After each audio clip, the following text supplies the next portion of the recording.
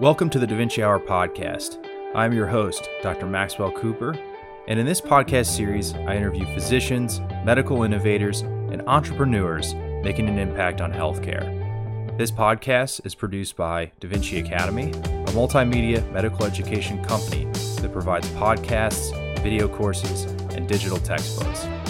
You can see more on our website, www.dviacademy.com, and our YouTube channel, youtube.com/c/Da Vinci Academy Med. Hey everybody, welcome back to the Da Vinci Hour podcast. I am honored this week to be joined by Peeyush, who is the co-founder and CEO of Genetesis in Ohio, a new startup looking at new ways to image the heart. Appreciate you joining the show. Happy to have you. Thank you, Dr. Cooper. Pleasure to be here. Awesome. So maybe give us a little background on yourself, kind of where you grew up, where you went to school, and then kind of at a high level, like what you guys are working on. It's really exciting.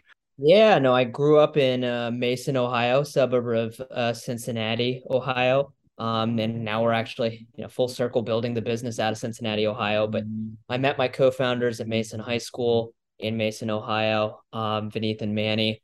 And it was just a really nice homecoming story for us to have gone to college our separate ways. Manny and I went to Ohio State. Vineeth went to Case Western. My father was our original CFO in the business as well. And so we all were fairly close. And even though we were doing our separate things, it was an exciting and opportunistic means of converging on something that we were truly excited by, which was this world of biomagnetism, which, we'll get into throughout the course of the hour.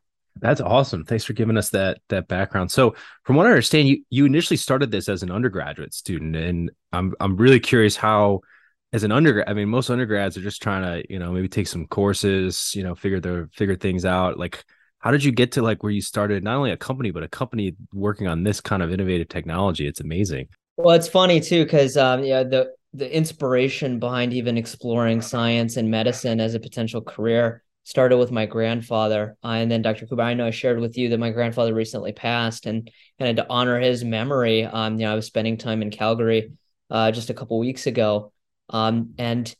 He grew up during the partition of India and Pakistan. So he grew up without access to many resources in war-torn part of the country. And yet he always had a smile on his face. He was always a extremely altruistic, deliver as much value to as many people as I possibly can type of person.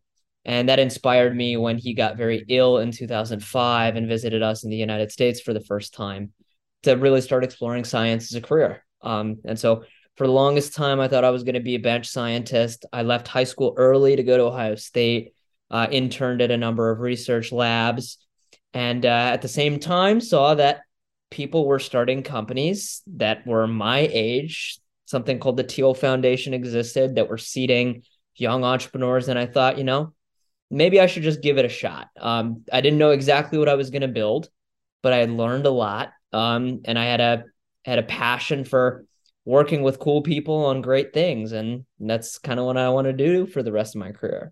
That's amazing. So what were you studying? What was your major? Was it in the sciences or I guess, did that influence your kind of the way you starting this company? It did. Yeah. I was a biomedical science major. So I did a lot of exciting work in the world of biophysics, cellular physiology. And then my co-founders, Vineeth was biomedical and electrical engineering at Case. And then Manny was a computer science at Ohio State. So it was a nice blend of computing, the traditional, sciences, biomed sciences, all melding together into, how do we build a better future, ultimately of medical imaging, as we'll get into. That's awesome. So I guess, you talk about your inspiration. What, as you started to kind of dive into the technology, many great health tech startups start with a clinical problem or a clinical need. I guess what would you say was kind of the clinical need you were and still are probably trying to solve? And I guess what is kind of your solution to that, if you will? Well, and it took us a few years to really figure this out. It took, a lot of conversations with cardiologists, emergency room physicians, radiologists, primary care docs, nurses, patients. But ultimately, we've come down to this simple yet bold conclusion that in the modern standard of care, the goal is to treat functionally significant disease in the context of cardiovascular disease, not just disease as a general kind of catch-all statement. So it's really important in today's standard of care, given the evidence is so clear, that we should be targeting and treating patients who have functionally significant disease. And so our problem statement then was, how do you provide diagnostic certainty to physicians without any of the burden that comes with providing the best testing? And so if you think about standard of care for a patient with chest pain coming into the ER, for example, how do we make sure that we maximize the efficiency and the effectiveness of diagnostic imaging to really get the patient to the right place at the right time, whether it's to the cath lab for treatment or discharged safely from the ER so they can go back home. Interesting. Yeah, no, I can echo that. I do radiology now, so I read a lot of, emergency imaging, but I also did some ER rotations during my first year of residency. So I and took care of some patients with, coming in with chest pain. So yeah, I definitely, I'd say we're decent at it, but I think, like you said, there's definitely room for improvement, and also for sure making it a lot more efficient. The ER can be kind of a chaotic place, and sometimes you're not always dealing with all the information right at once. So yeah, I think your solution is very innovative in that regard. So I guess maybe tell us a little bit about the science, like how you behind, like you were saying, the kind of utilizing magnetic fields that are emitted from, organs within us, and, how you guys are able to do that. It's pretty amazing. Yeah, it's really exciting. The space of biomagnetism, the science of biomagnetism has been around since the late 60s. So it's certainly not a new concept. In fact, the concept is quite elementary. It's thinking about, the same source, the pacemaker activity of the heart or the brain, for that matter, that generate an electric signal that you can measure using, an electrode, EEG, ECG. It also generates some magnetic field. And theoretically, that magnetic field can be measured, and it has unique spatial properties, vector properties that we can use to kind of capture insights that would otherwise be missed by the standard of care. And so that's been around since the late 60s. The challenge was that it required a significant amount of infrastructure to make those measurements from the late 60s to the 2010s, magnetically shielded rooms the size of a lunar module, liquid helium cryogenics. There was no standardized algorithm for interpreting this data, and there were no robust, large, multi-center clinical studies to actually show, how it may pan out from a feasibility standpoint in clinical practice. So a lot of limiters, but the promise of biomagnetism was incredible.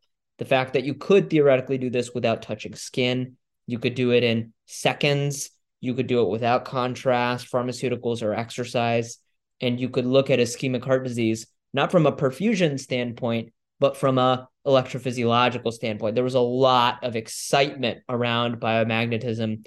And so we capitalized on it using modern technologies, cloud compute, AI, next-gen sensing, going optical versus liquid helium cooled. A lot of paradigm shifting technologies are making the modern age of biomagnetism a complete game changer relative to its kind of predecessor past. That's amazing. So I guess in the simplest terms, it's almost like your guys are doing like a reverse MRI in a way. And I feel like is it an MRI, as can take some time, and like you said, you can require contrast, and even if you do a CTA or things like that, I guess is it much quicker as well? I imagine that would also be an advantage as well. It is, yeah. You wouldn't vasodilate patients, no contrast. It takes about 90 seconds to complete the test. And all you have to do is put the patient on the table. You position the sensor box right above the chest wall, the sensor plate.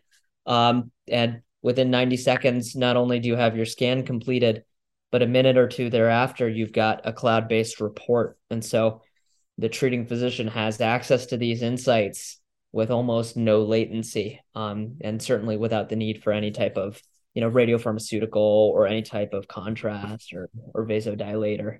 That's amazing. So yeah, even versus like a nuclear stress test as well. It sounds like like you said, doesn't require like radio tracer or having to have them get on a treadmill or do a pharmaceutical as well.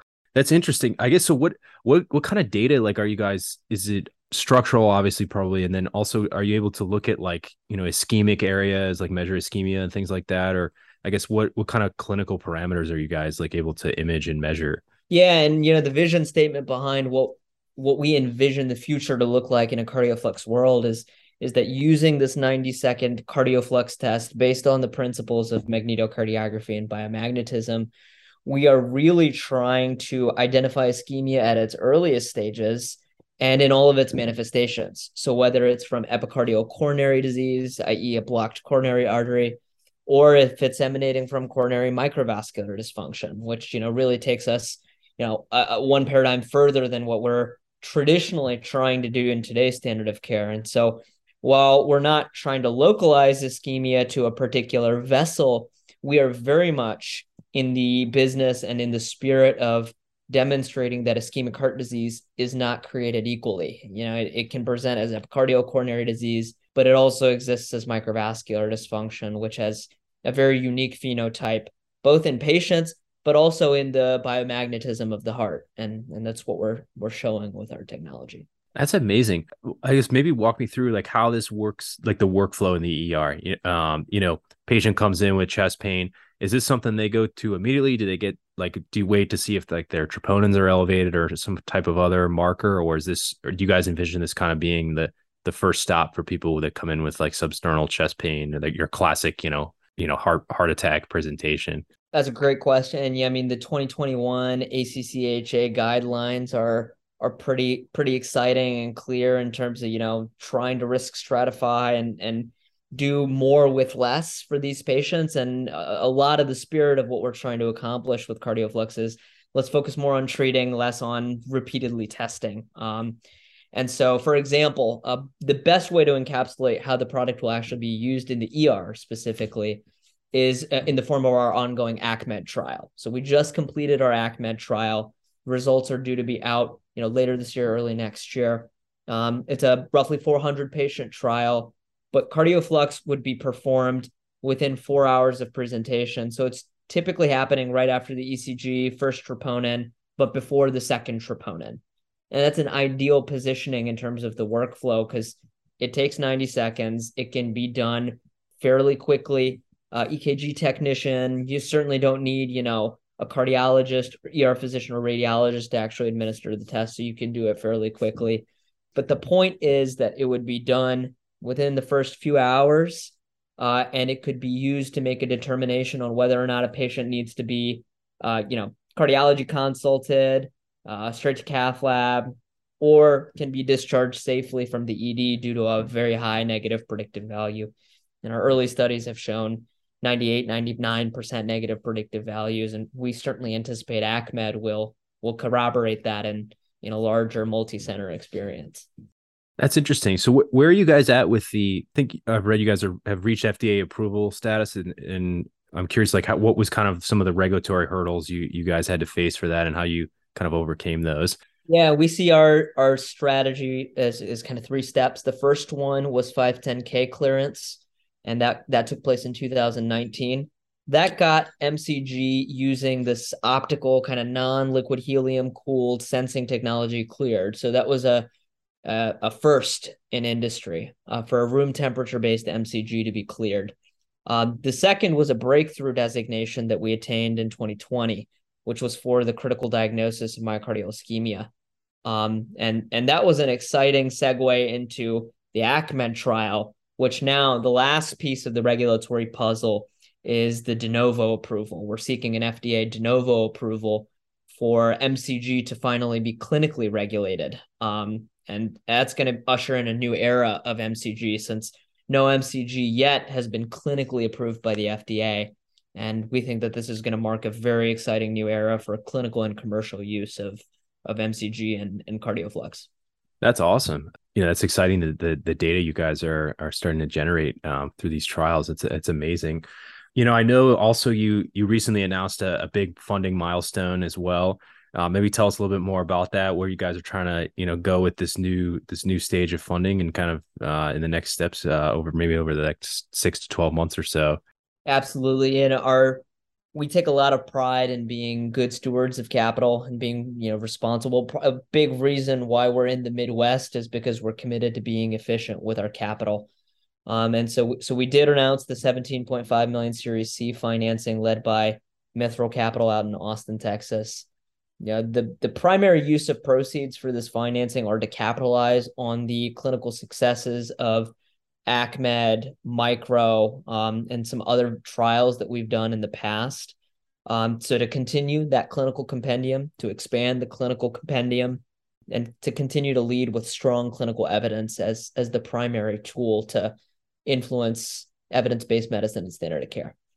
The second piece is to really, in earnest, begin the commercialization effort of the technology post de novo approval. So early 2023, we intend to start getting this out to select hospital ERs, women's heart programs, academic medical centers, and private practices. So we'll start that effort.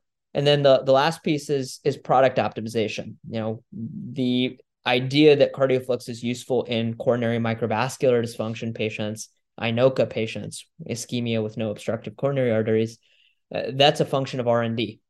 And so we're committed to investing our time and energy and really demonstrating the value of a biomagnetic platform for functionally significant disease, and really proving that, that paradigm shift has taken place already.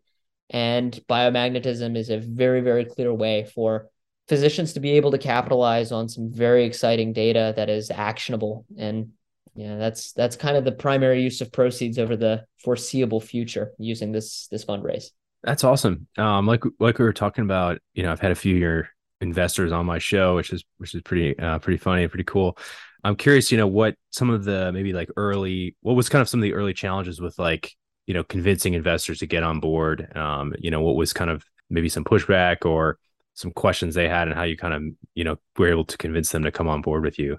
Yeah, that's a great question. And, the superficial answer is, we were young at the time, and we're relatively young now, but we were relatively younger at the time. So I think part of the challenge superficially was that we were young, and that I think implies maybe a certain level of green.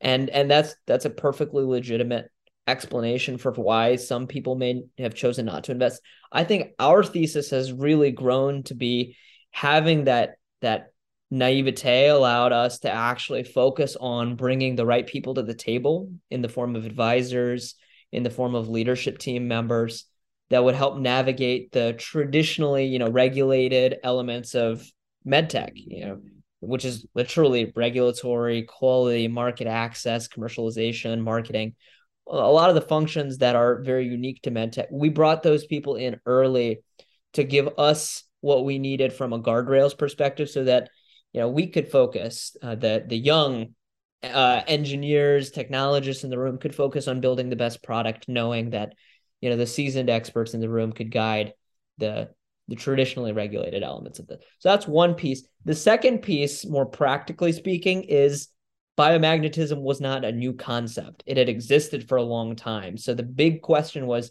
what are you doing differently today that is going to make biomagnetism inevitably successful this time? Is it a technological change? Is it a improvement in the reimbursement capabilities of the technology? Or is there better clinical data now? And fundamentally, what caused that shift? Why didn't it exist before? And that's embedded in the secret sauce behind the intellectual property of the business, the innovations in technology that we've been able to harness and maintain as trade secret. It's those elements that it took time for people like Mark Cuban and others to develop confidence that, we've got our hands around that. And ultimately, that's also what I think has created the most confidence that, we're the team that's going to get this done at the same time. That's pretty cool. Yeah, like you mentioned, one of probably my most notable guests, Mark Cuban. That's how I first heard of you guys. Was he told me about your guys' company when I was interviewing him, and I'm curious. He gets. I can't even imagine how many pitches he gets, and I think everyone knows him from Shark Tank and everything. I'm curious how do you think you got him involved, and what's it like been working with him as one of your investors? Yeah, so I was at the time I was applying for the Teal Fellowship through the Teal Foundation, and a friend, Charles Perallo, had mentioned that Mark's email is public. And so, I shot my shot, and I figured he's a busy guy. I'm going to keep this really brief and succinct. And so it's not a very long email to introduce the concept, a lot of bolded words, italicized words to really emphasize the take home points. And initially, Mark was skeptical and took the approach of let the data show that what you're saying is actually valid. Is get some pilot data, get some early users to actually show that there's viability here. And so it took us several months before we were able to produce even proof of concept data. But I think that's really what convinced Mark. And ultimately, that's what convinces, I think, any sophisticated tech or med tech investor is proof that the technology risk is low or nil, and that it comes down to execution risk and commercial risk to be able to produce something that people actually can use, benefit from, and want. Yeah, I think that's a great point. I mean, there's a lot of theoretical solutions out there that, sound great and even make practical sense. But I think you make a good point that at the end of the day, you gotta produce some type of data or some type of model or some way of demonstrating that this is actually realistic. This is actually going to work and fit into like the natural clinical workflow and everything. Absolutely. Everyone asks me how I got him on the podcast, and I also shot my shot and emailed him directly. And he was very receptive. And like you, I kept it very, very short because I actually read that he prefers it that way. And then definitely from talking with him, I can echo that as well, that he likes people straight to the point, which I respect that. That's, I get that. I'm sure you didn't have the bolded, italicized words like I did. Looking back in hindsight, it was an ugly looking email, but it worked. And Mark was on the show too. So it worked for you, even with the absence of the bold, italicized words. Yeah. I mean, it got the job done. So it's, there's for every person I think that, he says yes to, there's probably a lot of people he says no to. So kudos to you, man. That's awesome. So I'm curious, you're in these kind of stages of regulatory approval. How do you plan to kind of roll this out to like, these medical centers? How are you reaching out to them? And because I mean, I imagine a lot of these hospital administrators, they may have never even heard of this technology, or maybe skeptical on like how it's going to work and like how it's going to get paid for and all that kind of stuff. I guess, have you guys investigated some of that yet? Absolutely. And, some of it was putting together a meaningful reimbursement strategy to be able to articulate the health economic story. I mean, ultimately, it's got to make sense from a dollars and cents perspective. We all hope and we all put the patient first and make sure that the patient, their physician, their care team has access to the best, but it's got to be put in the right package. So getting those reimbursement codes together, being able to provide meaningful pro forma numbers for, total cost of ownership at the administrator level is something we invested time in very early on in our business, especially since it's a new modality. And I think that carries the stigma of, a new large physical product. What's this going to cost? How do I compare it to something that I already know? And getting in the spirit of being able to articulate the health economic story beyond just the clinical story, it was really important. But that said, a lot of our early users are people who have been using the product for, at this point, years. Cleveland Clinic, Ascension St. John, Beaumont Royal Oak, Wake Forest. Our clinical teams at those sites have been enrolling in ACMED, and some of those sites in trials beyond ACMED for quite some time now. And so they've established proficiency and really expertise in using this technology. And needless to say, they're fantastic sites that have great reputations for great quality patient care and aptitude for adopting new technology. And so we prioritized sites that we knew would intuitively get it.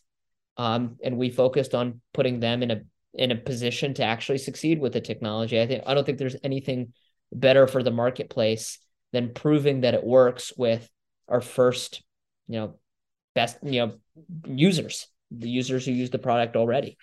Yeah, absolutely. And I mean, those are some pretty credible users you just named there. I mean, Cleveland Clinic, you don't get much bigger name than that in terms of cardiovascular care. And then certainly those other institutions you've been at are certainly well regarded and well respected. That's amazing. I'm curious, what are there any other, obviously you've been focused on cardiovascular disease, but what are there any other like clinical applications you guys have been kind of exploring, or even maybe even further along in the exploring stage at this point? Yeah, no, we've come a long way with ischemia. And we don't want to minimize the importance of looking at ischemia from every perspective we can, right? So we started with a story that was focused on ischemia in the traditional coronary artery disease sense. We've already broadened that now to look at ischemia with no obstructive coronary arteries, INOCA, microvascular disease. And so over the next year, 2 years, we're really committed to demonstrating the full value of biomagnetism for cardiovascular disease in its various manifestations. Beyond that, there are exciting applications in fetal heart. There's exciting applications in neuro. Magnetoencephalography has been around for a long time. It's traditionally used for medically refractory epilepsy, but exciting new science showing the applications of this technology could extend far beyond medically refractory epilepsy as well.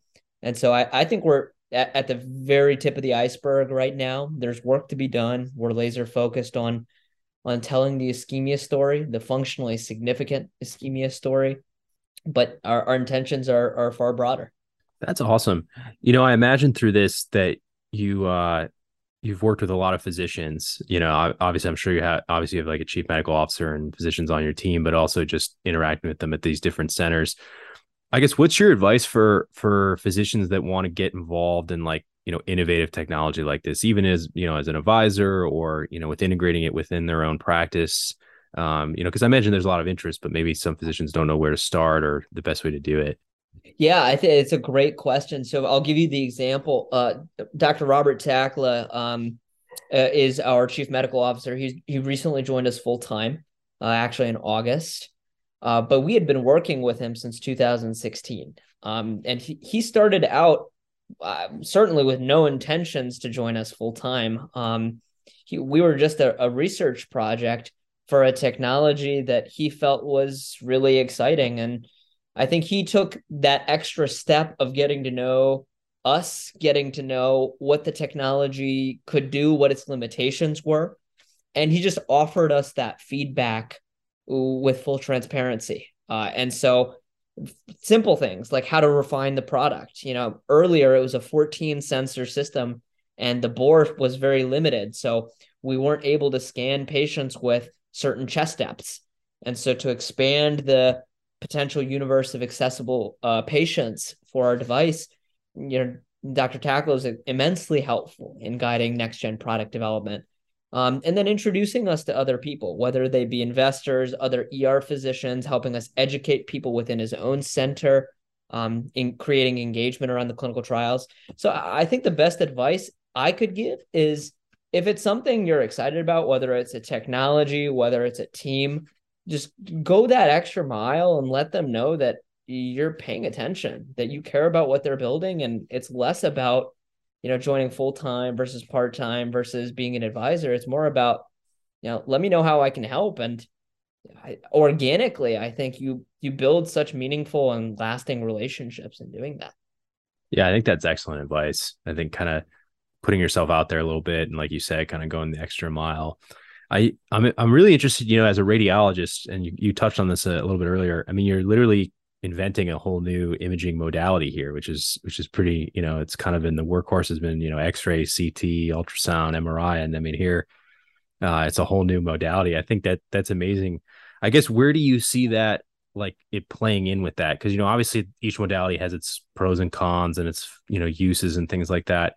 I guess, where do you see that kind of fitting in that landscape? And maybe if you had any like radiologists that were kind of wondering that, where that fits in for them, Absolutely. I mean, you think about the guidelines now, the 2021 guidelines, ACC/AHA for chest pain.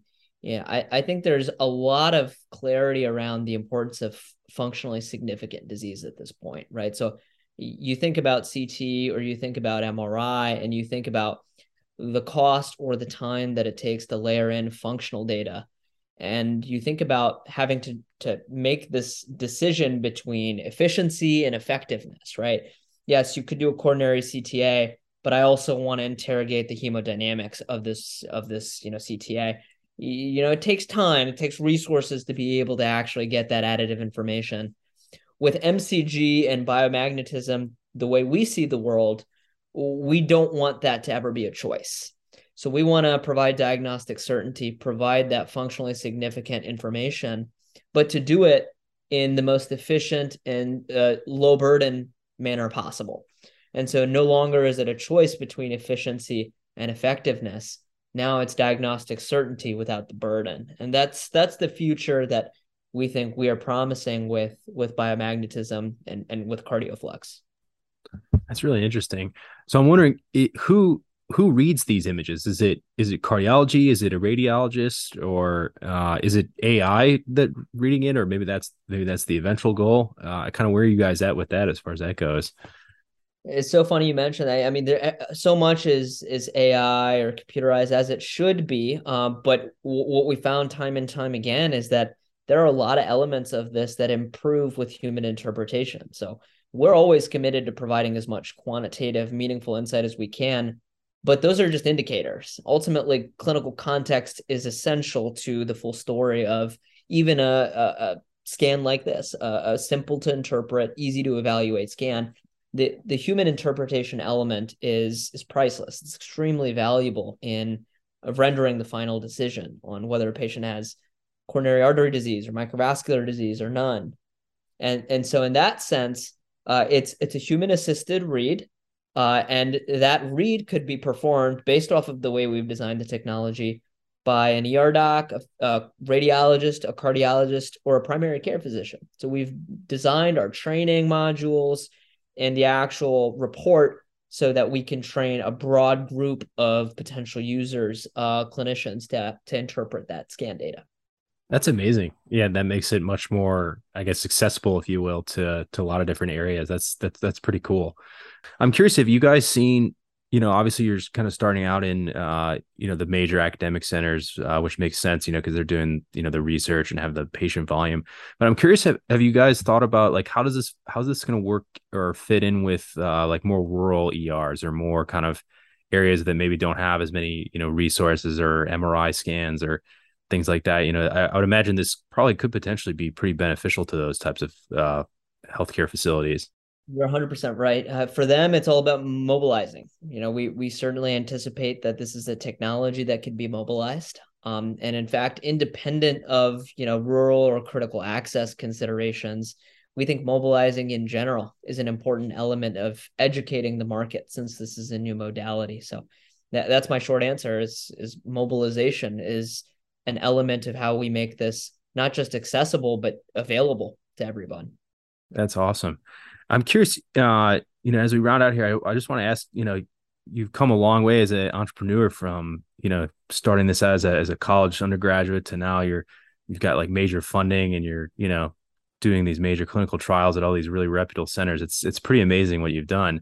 I'm curious, what's your advice for like the budding entrepreneur out there, regardless of what age or stage of life they're at, like if they've got this idea and they want to, kind of, it just won't leave them and they want to try and pursue it. I guess, what's your thoughts on where to start?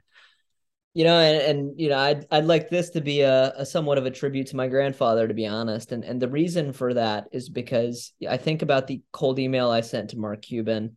I think about all of the things that I've done in my early career.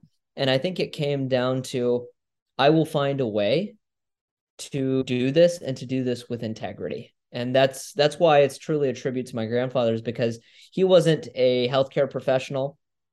He grew up, in a very, very poor part of the country in India, after escaping during the partition, as I mentioned to you, Dr. Cooper. But he did everything with the highest possible integrity. And so knowing that he has this emotional element, for me, inspiration, motivation, whatever you want to call it, but this fixed element of my life that I know will always keep me going, i.e. my motivation can't be deterred by, I had a bad day, funding didn't come through on time. We really wanted to hire this person, but we lost. None of that is enough to deter me, because I'm serving, I think, a greater good. And I think that shows up when people say no and you keep working hard, because there's a reason beyond, wanting that outcome.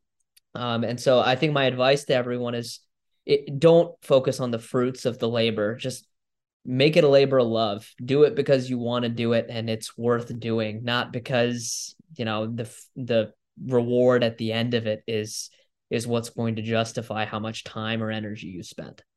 Yeah, I think that's excellent advice, Peeyush. I mean, I think you have to be in it for the long haul, and it's kind of similar to becoming a physician, I think, in some ways, where it's people think it's all great at the end, but they don't see all the college, med school, residency, all it takes to get there. And I would echo what you said. I mean, it's something you have to be passionate about and do with integrity, and I think that's really excellent advice. I'm curious, I want to give you a chance, where can people find out more about what you guys are doing at Genetesis? What's kind of website, if there's any like social media you guys are active on, where people, and then any any papers you guys have published or anything like that, where, and we'll definitely link this, but just so people can hear it. Absolutely. Yeah. www.genetesis.com. We're on all the social media platforms, Twitter, LinkedIn, Facebook. But I would say, for all those listening who are interested in kind of the latest clinical data on cardioflux and the value we promise for chest pain patients across the country and ultimately across the world, tune into the ACMED trial results that will come out here in the very near future. We're very excited about the potential impact that study and ultimately its publication will have on the standard of care and all the clinicians out there that are looking to practice evidence-based medicine and do what's best for their patients. So we're excited to get those results out there, and stay tuned with our story. That's amazing. Yeah, I'm excited to see those results as well. I think it's just amazing what you guys are doing, and I think really have a lot of potential to really transform not only cardiovascular care, but emergency medicine and any further applications you guys come up with. The other thing I ask every guest this is, when you're not working on Genetesis, what's your passions or hobbies outside of work? How do you find that balance, if there is one? It's recent for me, around the early portion of the pandemic. But Robert Tackle is a triathlete, and so he got me very excited about endurance sports, biking, running. I still am not there on the swim, but I love staying active. Especially if you can connect the active part of, working out, exercise, and the spiritual part, the exercising the mind. I try to be as healthy as I can, but I'm spending my time biking, running, tennis, and now pickleball. Pickleball is a big thing now, especially in Cincinnati. So yeah, that's where I'm spending my time. That's awesome. Yeah, Cincinnati has that big tournament every year, right, for tennis. I think it's like right before the U.S. Open. It is right next to our headquarters, actually, literally right next to, maybe like 100 feet. Oh, that's awesome. That's awesome. Yeah. That's pretty cool.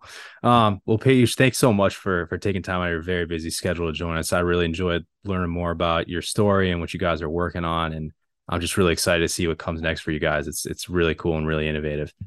No, thank you for having me, Dr. Cooper. I really appreciated the opportunity to share a story.